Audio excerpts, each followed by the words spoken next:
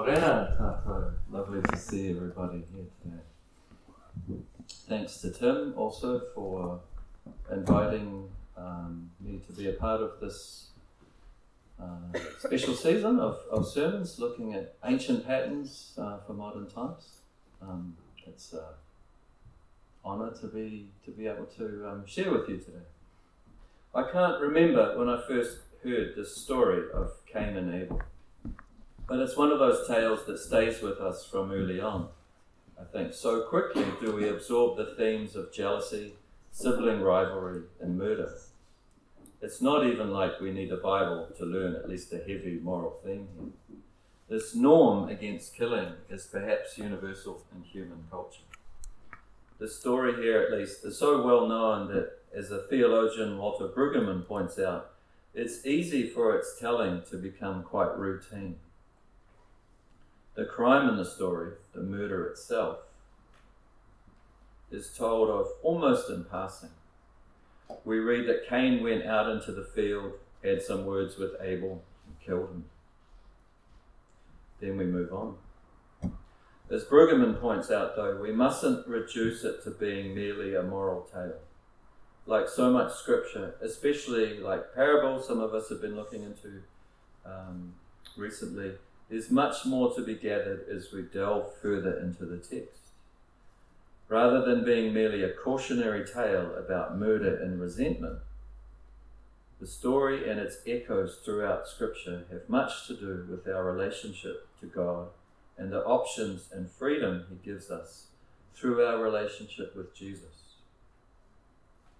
I should acknowledge here too that the Cain and Abel story might seem an odd fit for a series on archetypes from the Old Testament that we might live by. Cain is not exactly a role model, and he doesn't provide a pattern for us to follow, I don't think, just the opposite. But the scripture that Matthew Bartlett opened the series with just a few weeks ago does provide a perfect approach to what I want to talk about today. And you'll recall the passage from Romans. Let's see if that comes up. Where Paul urges us not to conform to the pattern of this world, but to be renewed by the transforming of our mind so that we can discern what God's will is. And so powerful in this verse is the recognition that we humans follow patterns, that all too often we imitate the models and patterns of this world, but not the models we should. And again, this is what I want to emphasize. So I'm going to talk about imitation for a little bit, and then I'll come back to the story of Cain and Abel, and then move on to the gospel passage toward the end. This quote also grabbed my attention recently when Matthew shared it, because a friend of mine, Luke Burgess, is hosting a conference in November in the States on this very topic, on this question of not conforming to the patterns of the world. And he's looking at this conference. It's about how we as humans need to overcome imitative problems and how we can overcome them. Luke's a professor of business at the Catholic University in DC, and a former entrepreneur who so nearly became a priest before discovering his calling as a writer. And Luke's written a book called Wanting that I've talked about with a few of you, called Wanting, the Power of Mimetic Desire in Everyday Life. And I guess because of the concept, they've tried to pitch it slightly differently in subsequent titles, but it's an ongoing conversation. And I thought it would be helpful to start here because Luke in this book talks just about just how deeply ingrained our imitative tendencies have become in our digital age. And how we're noticing them more in the digital age because of the patterns that digital culture generates. And he's looking at how the new science of imitation is suggesting that humans are way more imitative or mimetic than we once thought. It's easy to appreciate the cliches about imitation in relation to aesthetic mimesis or representational mimesis. When we talk about artworks, for example. Art imitates life, life sometimes imitates art, and imitation is the sincerest form of flattery, and so on. And in our own time, it's so ubiquitous, it seems, that, I mean, you can have a perfect digital copy of anything you want, if you have access, but it's so common, it usually goes without saying. It's a trickier thing, though, to talk about our darker and hidden tendencies when it comes to mimetic behaviours. Partly, Luke argues, because we don't like to admit that we're imitative, that we depend on others for inspiration and examples. In his book, Luke explores the work of the Catholic anthropologist and literary theorist René Girard, who we saw featured in that short video. Girard, who discovers in the great novelists this sort of secret hiding in plain sight, that people covertly want what others desire. And it's an interesting discovery because in Girard's own life, it's a discovery that led him then to ancient religions and to the Bible and to a personal religious conversion. As he was exploring this, he came to faith. And he later argued that this wasn't really his discovery, but something that's already there in some of the great authors and in the Bible, of course. And so he later titled one of his books, there's some of the science. Some of you will be familiar with these writers. There's an article from the business world looking at how digital culture amplifies our imitative tendencies, and when we're looking at fads and bubbles and crashes, this really has really widespread ramifications. And then here's Girard with one of his main books, which he titled after the passage from Matthew, where Jesus says that he'll reveal things hidden since the foundation of the world. And one of these secrets, Girard argues, is that our desires, which we like to consider original, are not really our own. He says that we're so hardwired to imitate that we copy, we take after others, whether we intend to or not. And it's something we often try to hide. And this leads into all sorts of trouble. In the art world and in pop culture, there's long been a premium placed on originality, of course. We sometimes think of copycats as uninspired people who can't come up with their own ideas. In the world of business and competition, people often say it's better to innovate than it is to imitate. Though we're learning, I think, more and more how closely related those two things are. And in particular, I was at Training Day recently where Scotty Reeves was talking about the importance of adopting a model before you go on to make it your own and change it and adapt it for your own purposes. So we're exploring those, how those two things work together. But the slogan generally is be original, don't copy someone else. So imitation gets a bad rap. And you can see here's an American car commercial just emphasizing that importance of being an original, not following after someone else.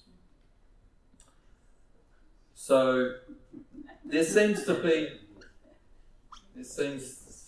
I don't know, maybe there's better examples. There seems to be quite a lot of anxiety associated today with copying. We see it in fears about cloning, about ChatGPT, artificial intelligence, doing even copying or replicating our creative processes as well. Piracy, plagiarism, and so on. About being followed or not followed in social media.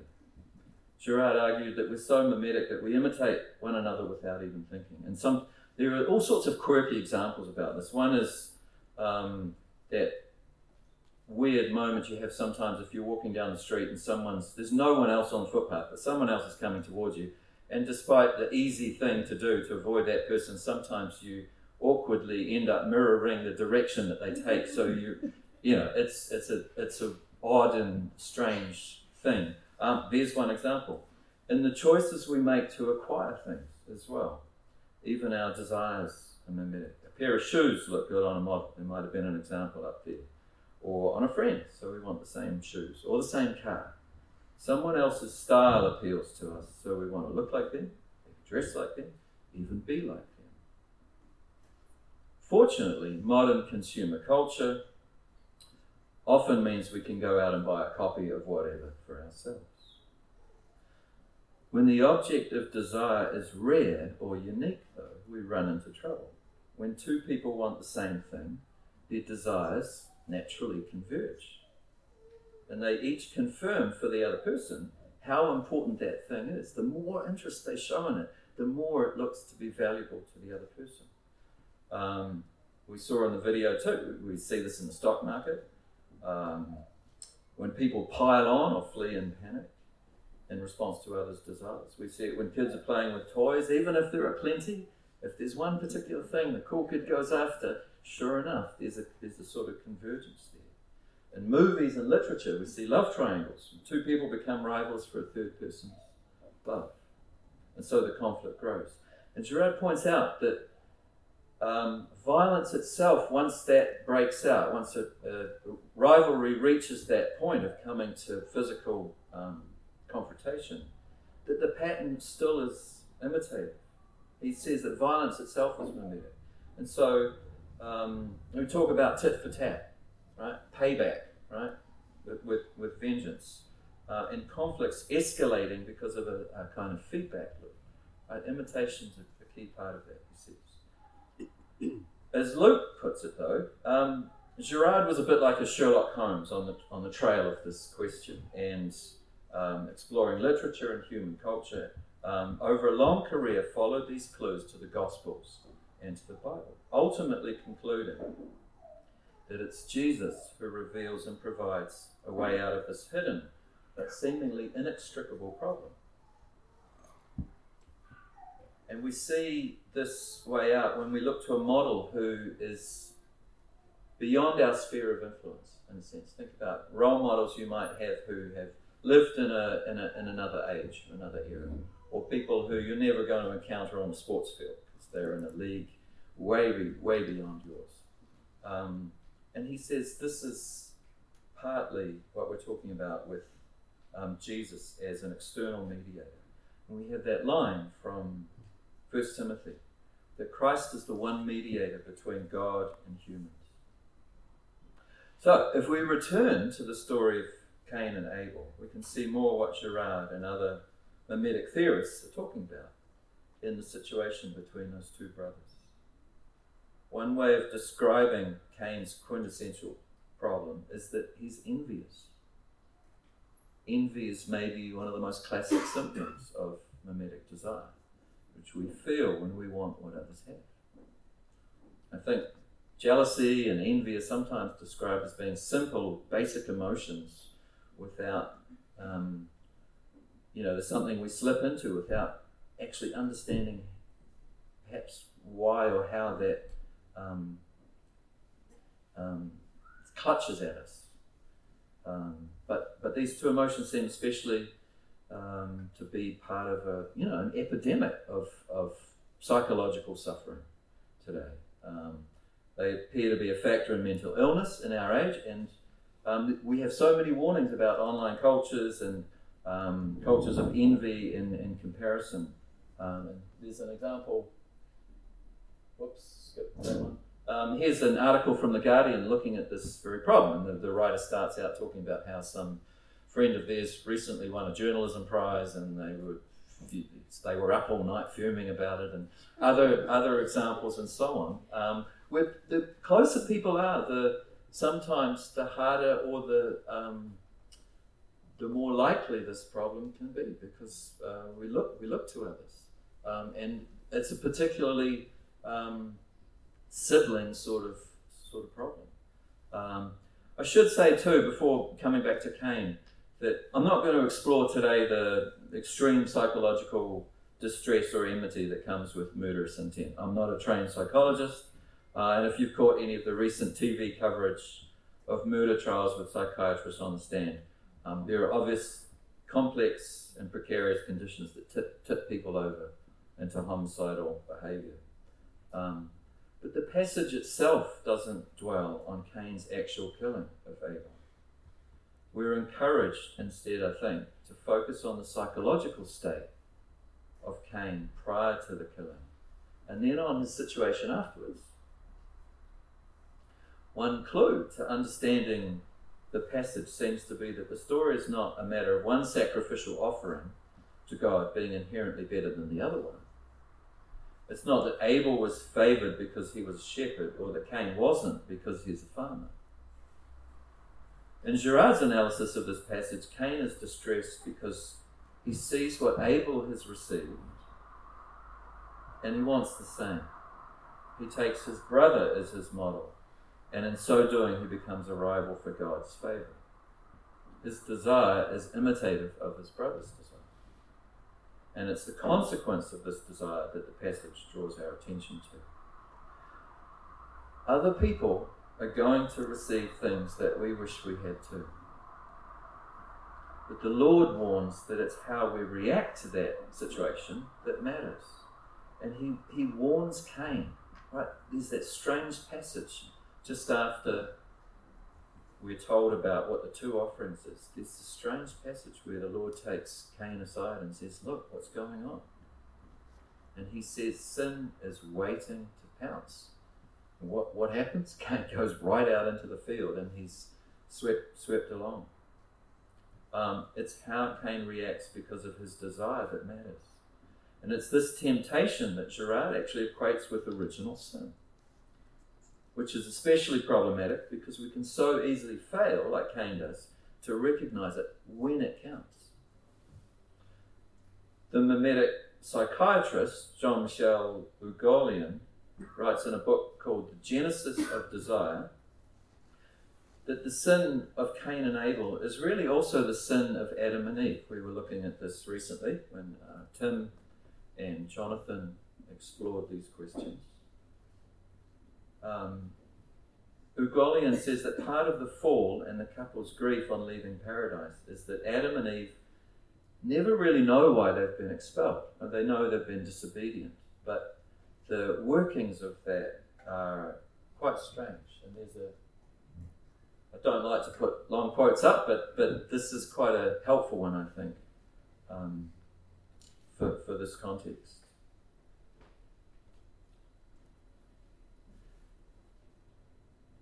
Adam and Eve imagine that God has punished them for having disobeyed.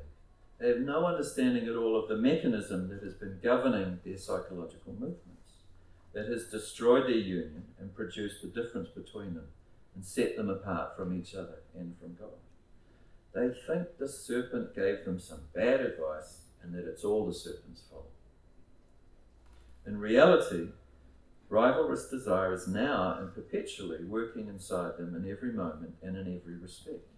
And to separate and divide their numerous descendants, beginning with their sons, Cain and Abel. Another way of,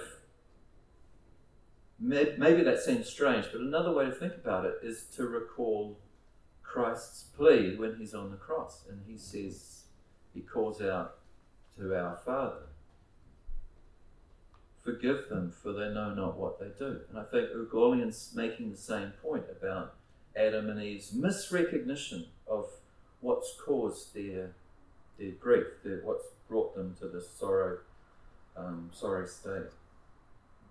As the commentator in the NLT version that I read for this, preparing the sermon puts it, what grieves God is not that Cain's offering is inherently unsatisfactory, but that he has a disobedient attitude and looks to his brother instead of God as a model. And it's this turning away from God that leads to the grief. Same again as the experience of Eve. Girard puts it a bit more concisely.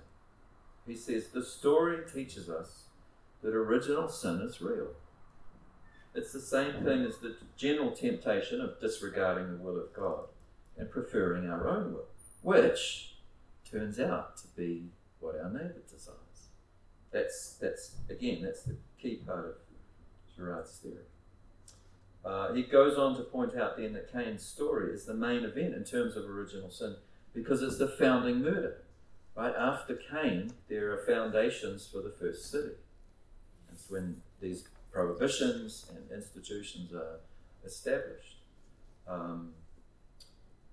This is the prohibition that demonstrates also that violence, again, is also a mimetic kind of behaviour. Something that can rapidly spiral out of control. And it's foregrounded in the Genesis passage we looked at. Immediately after the murder, when the first thing Cain senses, after he's killed Abel, is that he's a marked man, fearing for his life, sensing that this crime is bound to inspire retaliation. He knows it. He says essentially, now that I've murdered my brother, everyone's going to come after me. Anyone out there will kill me. And to stem this threat, God places a prohibition and warning on vengeance against Cain. It's like, kill Cain and sevenfold vengeance will be what you receive in return. Jonathan Boston asked last week, it's a great question, why does humanity have so many bad desires? And I think if we look at Girard's analysis, our tendency to imitate means that our desires can be unstable and can attach to so many potential rivalrous models. Human desiring itself, when misunderstood or based on rivalrous models, generally leads to trouble. Ugolian argues elsewhere that mimesis in Girardian terms is such an essential faculty, part of our human intelligence, that its role in relationships is something more like the role of gravity in the physical world. It pulls us together. It creates the bonds between people. We mirror what love puts out, what it hopes to return. Is payback, is paying forward. So much of our friendship and love are reciprocal sorts of behaviours. So accordingly, not conforming to the patterns of this world is what Scripture calls us to. And the Gospels and New Testament, of course, are steeped in this language of imitation. And in counterpoint to Adam, we have the perfect model or mediator in Jesus. We read about imitating in Paul's epistles, where Paul says, imitate me just as I imitate Christ. The more curious thing is that Jesus himself doesn't say, imitate me because I'm great. Come and follow me. I'm the Son of God. He himself imitates the Father. So he shows us the way rather than giving us, rather than saying, come to me for my sake, he's saying, look to the Father. This is what he shows us how. In the passage from John's Gospel that we heard today, Jesus, of course, is contending with the mimetic desire of Peter and instructing him how to overcome mimetic desire. Peter is worried about what another disciple is going to receive. And Jesus says to him essentially, what's that to you? You need to look to me instead. It's a bit like Jesus saying, stay in your own lane, as the coaches point out. Look to God instead of to other models. What does this mean in practical terms? When I was first reading Girard and exploring this question, it's quite confronting. I mean, some of you maybe buy some of the mimetic theory here. Perhaps, half of it looks true, maybe not all of it. But if we reckon with it, if it really is part of our makeup, then the implications are quite humbling. As Girard says, imitation is inevitable. Even if we rebel against some models when we're being anti-mimetic or too cool for school, we're still unwittingly following other examples. Plenty of models of rebels to go around. Often we call them influences, whether they're good influences or bad influences. Bob Dylan suggested that everyone has to serve someone, and the American writer David Foster Wallace said everybody worships somebody or something. So by the same token, I think Girard is saying we all imitate one way or another. So if we accept that, and the science is looking pretty compelling, then the real question is, who are you going to follow? Who are we going to follow? In our age of Twitter, whose slogan used to be "Follow me," I think the answer is still clear. Sometimes people seem critical of Christianity, I think, precisely because of this role of imitation. And the common assumption that imitating leads to pale copies. Right? So just going along with this lot over here, nothing new. But I think in reality, following Jesus means learning from God. Learning how to live life to the fullest. We don't become clones, but we become more who we were each created to be. One last way to think about this is to bear in mind the reflections of the American pastor, John Piper. And he's written about the same passage from John. And he says, this is how we sinners are wired. Compare, compare, compare. We crave to know how we stack up compared to others. And Piper recalls all the talented, clever pastors at Wheaton College feeling jealous, but then the relief of Jesus' words and how they landed on him with such joy. He writes, Jesus will not judge me according to my superiority or inferiority over anybody. No preacher, no church, no ministry. These are not the standard. Jesus has a work for me to do and a different one for you. It's not what he has given anyone else to do. And there is a grace to do it. So the question is, will I trust him for that grace and do what he's given me to do?